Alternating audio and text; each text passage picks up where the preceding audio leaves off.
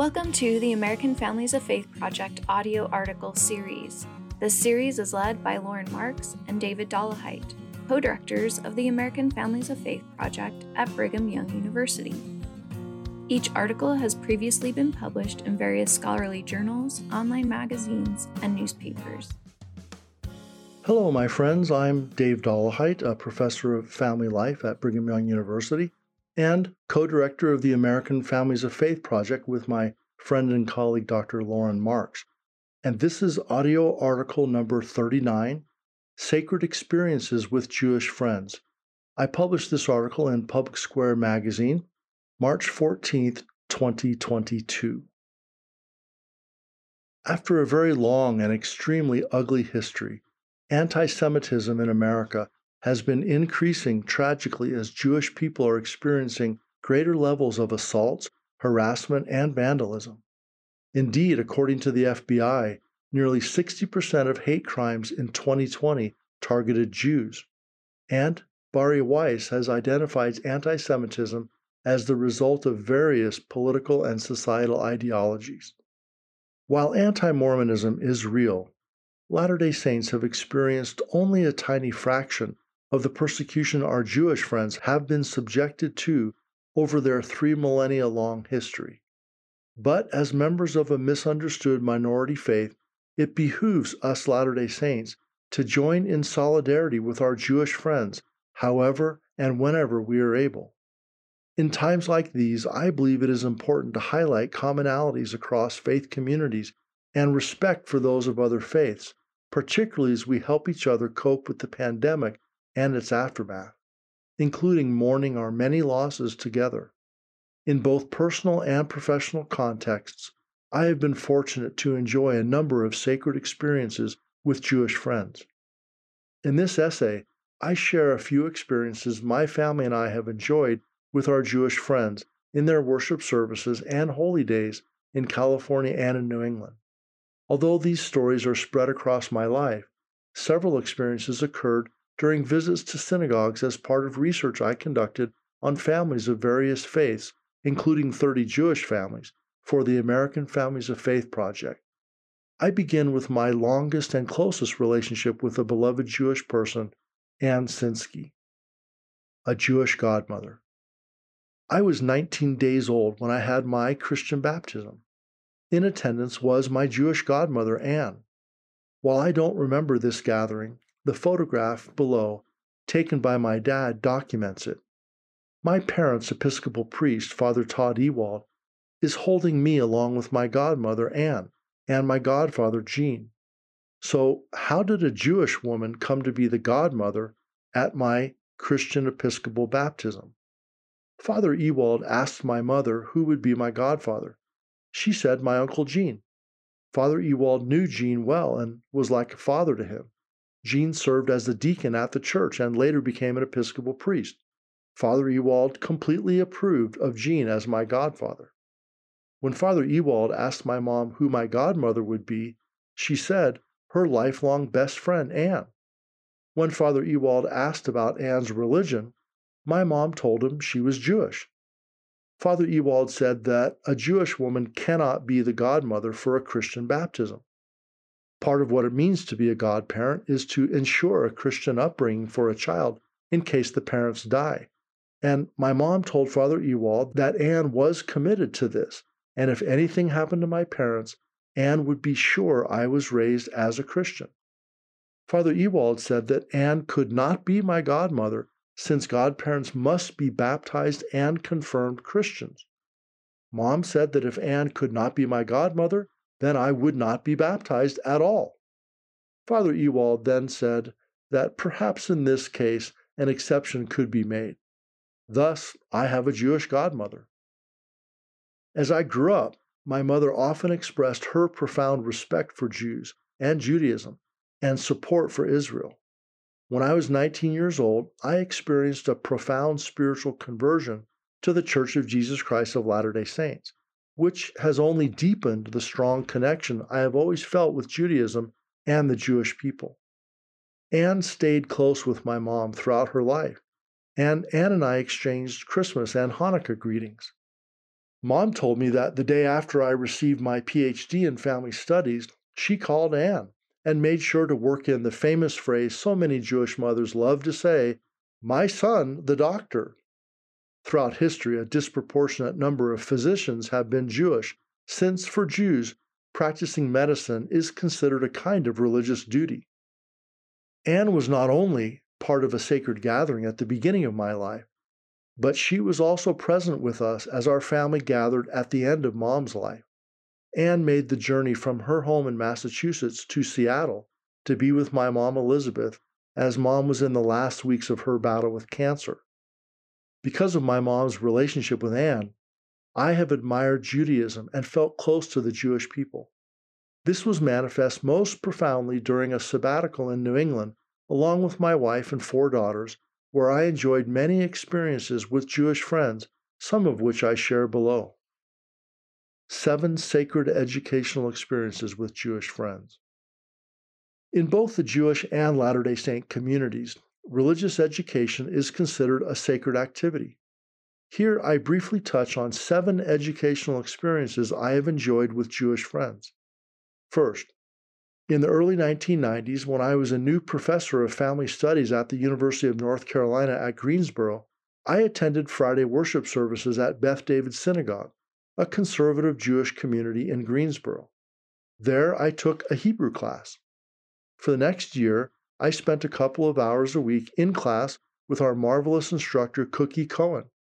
Cookie was enthusiastic about teaching the sacred language of the Jewish people. While most of the students were Jewish adults who wanted to strengthen their command of Hebrew, Cookie warmly welcomed 3 Christians to the class, 2 Baptist older women, and me, a young Latter-day Saint man. We had a wonderful time together, and I cherished the hundreds of hours I spent studying Hebrew. I attended worship services regularly to practice what we were learning in class, and I will never forget Cookie's kindness with us as we tried, in what I'm sure was butchered Hebrew, to learn those sacred prayers. I will also never forget the way Cookie tried to hide her smile when one of the Baptist women, in her deep Southern accent, tried to speak a Jewish blessing. Tragically, as I recall during that year, Cookie's son died while he was in Africa on a humanitarian mission raising money to help fight AIDS. To this day, I cannot hear the mourner's Kaddish recited without thinking of Cookie and her son. Second, in the spring of 2002, I enjoyed a 6-month sabbatical as a visiting scholar at the Center for Research on Families at the University of Massachusetts at Amherst. While there, I sat in 2 classes about Jewish family life taught by Jay Berkovitz, a modern Orthodox professor of Judaic and Near Eastern Studies at University of Massachusetts at Amherst. I also spent a number of hours in conversation with Jay about Jewish family life in his office. Jay invited me to come with him to New York to visit 3 bastions of Jewish culture: the Jewish Theological Seminary, Union Theological Seminary, and Yeshiva University. This last university, Yeshiva, is where students take their Orthodox faith seriously, and like students at BYU, it boasts an a cappella group that garners attention on YouTube, the Maccabeats at Yeshiva, and Vocal Point and Noteworthy at BYU. Third, during my sabbatical at UMass Amherst, Rabbi Saul Perlmutter at the UMass Amherst Hillel Center, the Jewish Student Association on campus, heard that I was a visiting scholar at the university. He invited me to speak to his students. When the evening arrived, there were about 30 students gathered in a circle at the Hillel House to hear what a Latter-day Saint social scientist had to say about religion and family life. Since religious education and learning are important matters for Jews, I considered this a sacred opportunity. Rabbi Perlmutter said that I could speak about any topic I wished. I chose to talk about the power of Jewish traditions in strengthening marriage and family life. I spoke about my experience with Jewish families I had interviewed and how much I admired their family-centered faith traditions. I mentioned research on the benefits to families and youth that come from daily, weekly, and seasonal family rituals that give family members a strong sense of identity and a deep sense of security, especially in changing and challenging times for a family. I spoke about my love of the Passover celebration and how I enjoyed the times I had been invited to celebrate Passover with my Jewish friends. I strongly encouraged the students to make regular Jewish ritual a meaningful part of their marriage and family life, and I promised that they and their future children would be grateful for their efforts to live Judaism to the fullest. After the talk, Rabbi Perlmutter said he was both surprised and pleased that a Christian social scientist made such a persuasive case for the value of Jewish observance. He mentioned that he often said similar things to his Jewish students, but since he was a rabbi, they expected him to say those things. He said he was glad to have a non-Jewish social scientist say similar things that might even be more persuasive to his students. I was happy to assist a rabbi in his efforts to teach the power of Jewish tradition in strengthening families. Fourth, while on sabbatical for a few months, I had the great pleasure of studying Torah and Talmud twice a week with Rabbi Chaim Edelman of the Chabad House at UMass Amherst. Rabbi Edelman is an emissary of the Lubavitch Rebbe Menachem Schneerson, now deceased. Like hundreds of other Chabad rabbis across the globe, Rabbi Edelman was called to teach Jewish belief and encourage greater observance to Jewish law and tradition, but only to those already in the Jewish faith. There is no attempt to proselyte non-Jews. I enjoyed the fascinating hours spent studying with Rabbi Edelman. Chabad Judaism teaches the Kabbalah, the Jewish mystical texts such as the Zohar. I loved the combination of profound depth and prosaic practicality found in Chabad teachings. I also enjoyed several wonderful Jewish holidays with the Chabad community in Amherst. Fifth, on the evening of the Jewish holy day Shavuot, which celebrates the reception of the Torah at Sinai, many observant Jews stay up the entire night studying Torah. This is done to make up for the fact that the Israelites at Sinai slept in on the day God revealed the Torah. I spent the entire evening studying Torah with a Reform congregation. Sixth, when the Reform congregation finished up at about 1 a.m., I went to the Chabad house where I stayed till 4:30 a.m., continuing to study Torah with Rabbi Edelman and other Hasidic Jews. That night, I was impressed by the deep commitment to study and celebrate Torah, which was manifested by members in both congregations. Then, on the day of Shavuot, I attended services at the Chabad house. Seventh, I invited Rabbi Avrami Zippel of Chabad of Utah to lecture to a class that I teach at BYU called Family and World Religions. In the class, we study the way marriage and family life are addressed in various world faiths, including Judaism. Rabbi Zippel generously shared a Hasidic perspective on several Jewish teachings and practices with my students. Bar and Bat Mitzvahs, Torah and Talmud, and Holy Days. One of my favorite sacred gatherings to attend are Jewish Bar and Bat Mitzvah celebrations. The first time I attended one of these joyful gatherings, I was at the festive meal following the service, the Sudat Mitzvah. I was enjoying some chocolates when a woman came up and kindly introduced herself. As we chatted, I raved about the chocolates, and she said, "Oh yes, those are Mrs. Greenblatt's famous homemade rum toffees." I asked, "Are they made with actual rum?" She responded, "Of course. That's why they're so good." I said, "Whoops, I'm a Latter-day Saint and I don't drink alcohol." She smiled and said, "Ah, then nothing at this table is kosher for you. Let me bring you to the table with non-alcoholic chocolates." One of the many things I appreciate about my observant Jewish friends is their shared understanding of religiously based dietary observances. My 4 daughters and I celebrated Passover, Pesach, at the Chabad house, 5 of the most interesting and enjoyable hours of my life.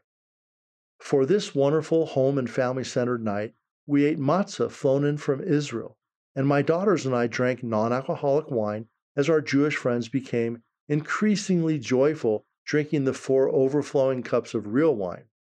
Near the end of the evening, the rabbi, in fulfillment of a Chabad tradition, opened up the front door to preach repentance to the Gentiles in a friendly Jewish way to a large group of UMass Amherst students in the parking lot across the street. On another occasion, I also celebrated Purim at the Chabad house. This fun, I might even say raucous, celebration involves everyone dressing up, often in outlandish costumes, drinking a lot of alcohol, of which I did not partake. One Talmudic teaching says that you should get drunk enough that you cannot tell the difference between Haman, the bad guy, and Mordecai, the good guy. Each time the name of Haman is mentioned, everybody makes a wild ruckus to wipe out his name from memory. An image emblazoned in my mind is Rabbi Edelman standing before his congregation reading the Esther scroll while dressed in drag with an ample bosom, a neon clown wig, and a red plastic clown nose. Rabbi Edelman typified the wonderful Jewish ability to combine profound scholarship and deep devotion with great warmth, humor, and friendliness. Priestly blessing. On one occasion, I was fortunate enough to be present with my Jewish friends when the priestly blessing was performed. It was one of the most sacred experiences I have enjoyed in which the name of God was invoked. In Orthodox synagogues, on certain special occasions, the Kohanim, priests, performed the sacred rite of the priestly blessing. The men who were direct descendants of Aaron, the brother of Moses, and first hereditary priest of Israel, through the male line, performed this rite in a solemn and sacred manner. They remove their shoes, cover their heads and arms in their prayer shawls, talitot, and stand before the congregation. While holding their hands outstretched toward the congregation, they chant the blessing given by God in Numbers chapter 6, verse 23, quote, "The Lord bless you and keep you. The Lord make his face to shine upon you and be gracious to you. The Lord lift up his countenance upon you and give you peace." End quote. The cantor chants the blessing, and the priests recite the blessing word by word so that it is done correctly. During the blessing, which is said in Hebrew, the priests hold their hands in a special way so that their fingers form the Hebrew letter Shin, which stands for Shaddai, or Lord Almighty. The way the priests hold their hands was brought into public awareness when Leonard Nimoy, the actor who played Mr. Spock in the original Star Trek series, made this posture famous with his Vulcan salute. As a boy, Nimoy had observed the priestly blessing when he attended services with his Orthodox grandfather. Because of the awe, holiness, and sense of God's presence during the blessing, men cover their heads and faces with their prayer shawls and gather their children, even adult children, under their prayer shawls. About the priestly blessing, God said in Numbers chapter 6, verse 27, quote, "So shall they put my name upon the people of Israel, and I will bless them." End quote. That day, during that Shavuot blessing, I learned that God continues to honor this promise that he made anciently. When the priestly blessing was performed, I felt the power and peace of God coursing through me. There was a clear and unmistakable sense of sacredness. I felt that God, a true and living God, was in fact blessing us. This experience is what our Jewish friends refer to as the Shekinah, the settling or dwelling of the divine presence of God, and what my faith calls the Holy Spirit. Indeed, I felt the same way that I had felt on those rare occasions when I had received an apostolic blessing given by an apostle of the Church of Jesus Christ of Latter-day Saints. The Jewish mikveh and Latter-day Saint baptism. The interfaith journey that I have shared so far began with a Jewish godmother at an Episcopalian baptism, and it now ends with Jewish mikveh symbolism at a Latter-day Saint baptism. In Jewish practice, the body of water in which men and women are immersed is called a mikveh. Mikveh means collected waters, and a mikveh must be connected to living waters, that is, ocean, natural spring, rivers, lakes, or rainwater, so that it symbolizes the primal creative waters from God and not touched by human hands. The mikveh is a profoundly meaningful and spiritually rejuvenating practice for women. Many observant Jewish women attend a mikveh before they are married. In Orthodox Judaism, married women must attend mikveh each month after menstruation before renewing sexual relations with their husbands. The mikveh lady supervises the process and supports the women who come to the mikveh. For my granddaughter Eliza's baptism, Rachel was the main mikveh lady, in that she helped Eliza prepare practically and spiritually for her baptism in various ways. Eliza's two grandmothers, my wife Mary, who's Rachel's mom, and Colin's mom, Geraldine, served as the two witnesses required at an LDS baptism to assure the prayer is said correctly and the person is fully immersed. Given that Mary and Geraldine will watch over and support Eliza's spiritual growth, you could say that they are her god grandmothers. If the baptismal prayer is not said correctly, or if a part of the person, for example, their hair or feet, is not completely covered by water, the prayer and immersion are repeated. In this case, the prayer and immersion were performed 3 times. By the way, often Jewish women immerse 3 times. Those of us who were present at Eliza's baptism felt connected across generations of faith and family life. We also felt the spiritual presence of the Lord, what our Jewish friends call the Shekinah. While my Jewish godmother was not physically present at Eliza's baptism, I like to think that Anne was there in spirit. Anne Sinsky chose to participate in a Christian baptism out of love and devotion to her Christian friend, my mother. My mother chose friendship over faith, in that she would have foregone my baptism if Father Ewald had not allowed a Jewish woman to be my godmother. My mom chose to have me baptized into her faith when I was not able to make a choice about that. This is consistent with the practice with all faiths that practice infant baptism, with Judaism that practices infant circumcision for boys and naming for girls, and to some extent, even with my faith that practices naming and blessing of infants, so that they are placed on the records of the Church. Indeed, all major faiths, except Buddhism, have some kind of religious ritual for infants. In a full circle action, about 1 year after my mother died of cancer, I returned the favor and baptized Mom into my faith. I did so at the Provo, Utah temple when I baptized my wife, Mary, vicariously for and in behalf of my mom, Elizabeth. So I immersed my wife, acting in the stead of my mother, to provide the opportunity for her to make a choice in the next life. I will not, however, be doing the same for my Jewish godmother, Anne. One of the things I am most gratified about my faith is that it does genealogy and builds temples in order to provide every human being who ever lived an opportunity to choose whether or not to accept that offering.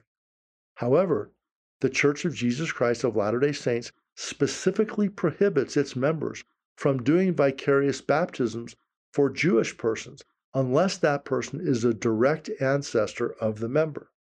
Judaism is the only faith for which the Church makes this exception.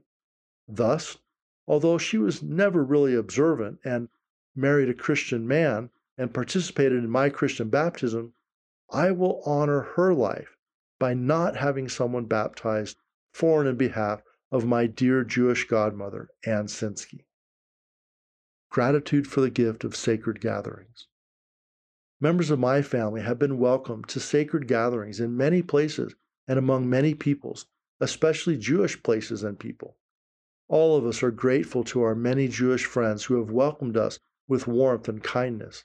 We have learned much from our Jewish friends about how to worship God, how to celebrate life, how to make the Sabbath day holy, how to celebrate sacred occasions, and how to make our homes places of sacred family gatherings. Our Jewish friends have given us gifts we cannot repay, the great blessings that flow from joining in regular sacred gatherings with friends and loved ones to honor God and the eternal truths that flow from God. To all our Jewish friends, in whatever conditions and challenges you face, may the Lord bless you and keep you. May the Lord shine his face upon you and be gracious to you, and may he give you peace. Doctors Dave Dollahite and Lauren Marks are both professors in the School of Family Life at Brigham Young University. The American Families of Faith Project shares research-based ideas about ways of making faith come alive in marriage and family.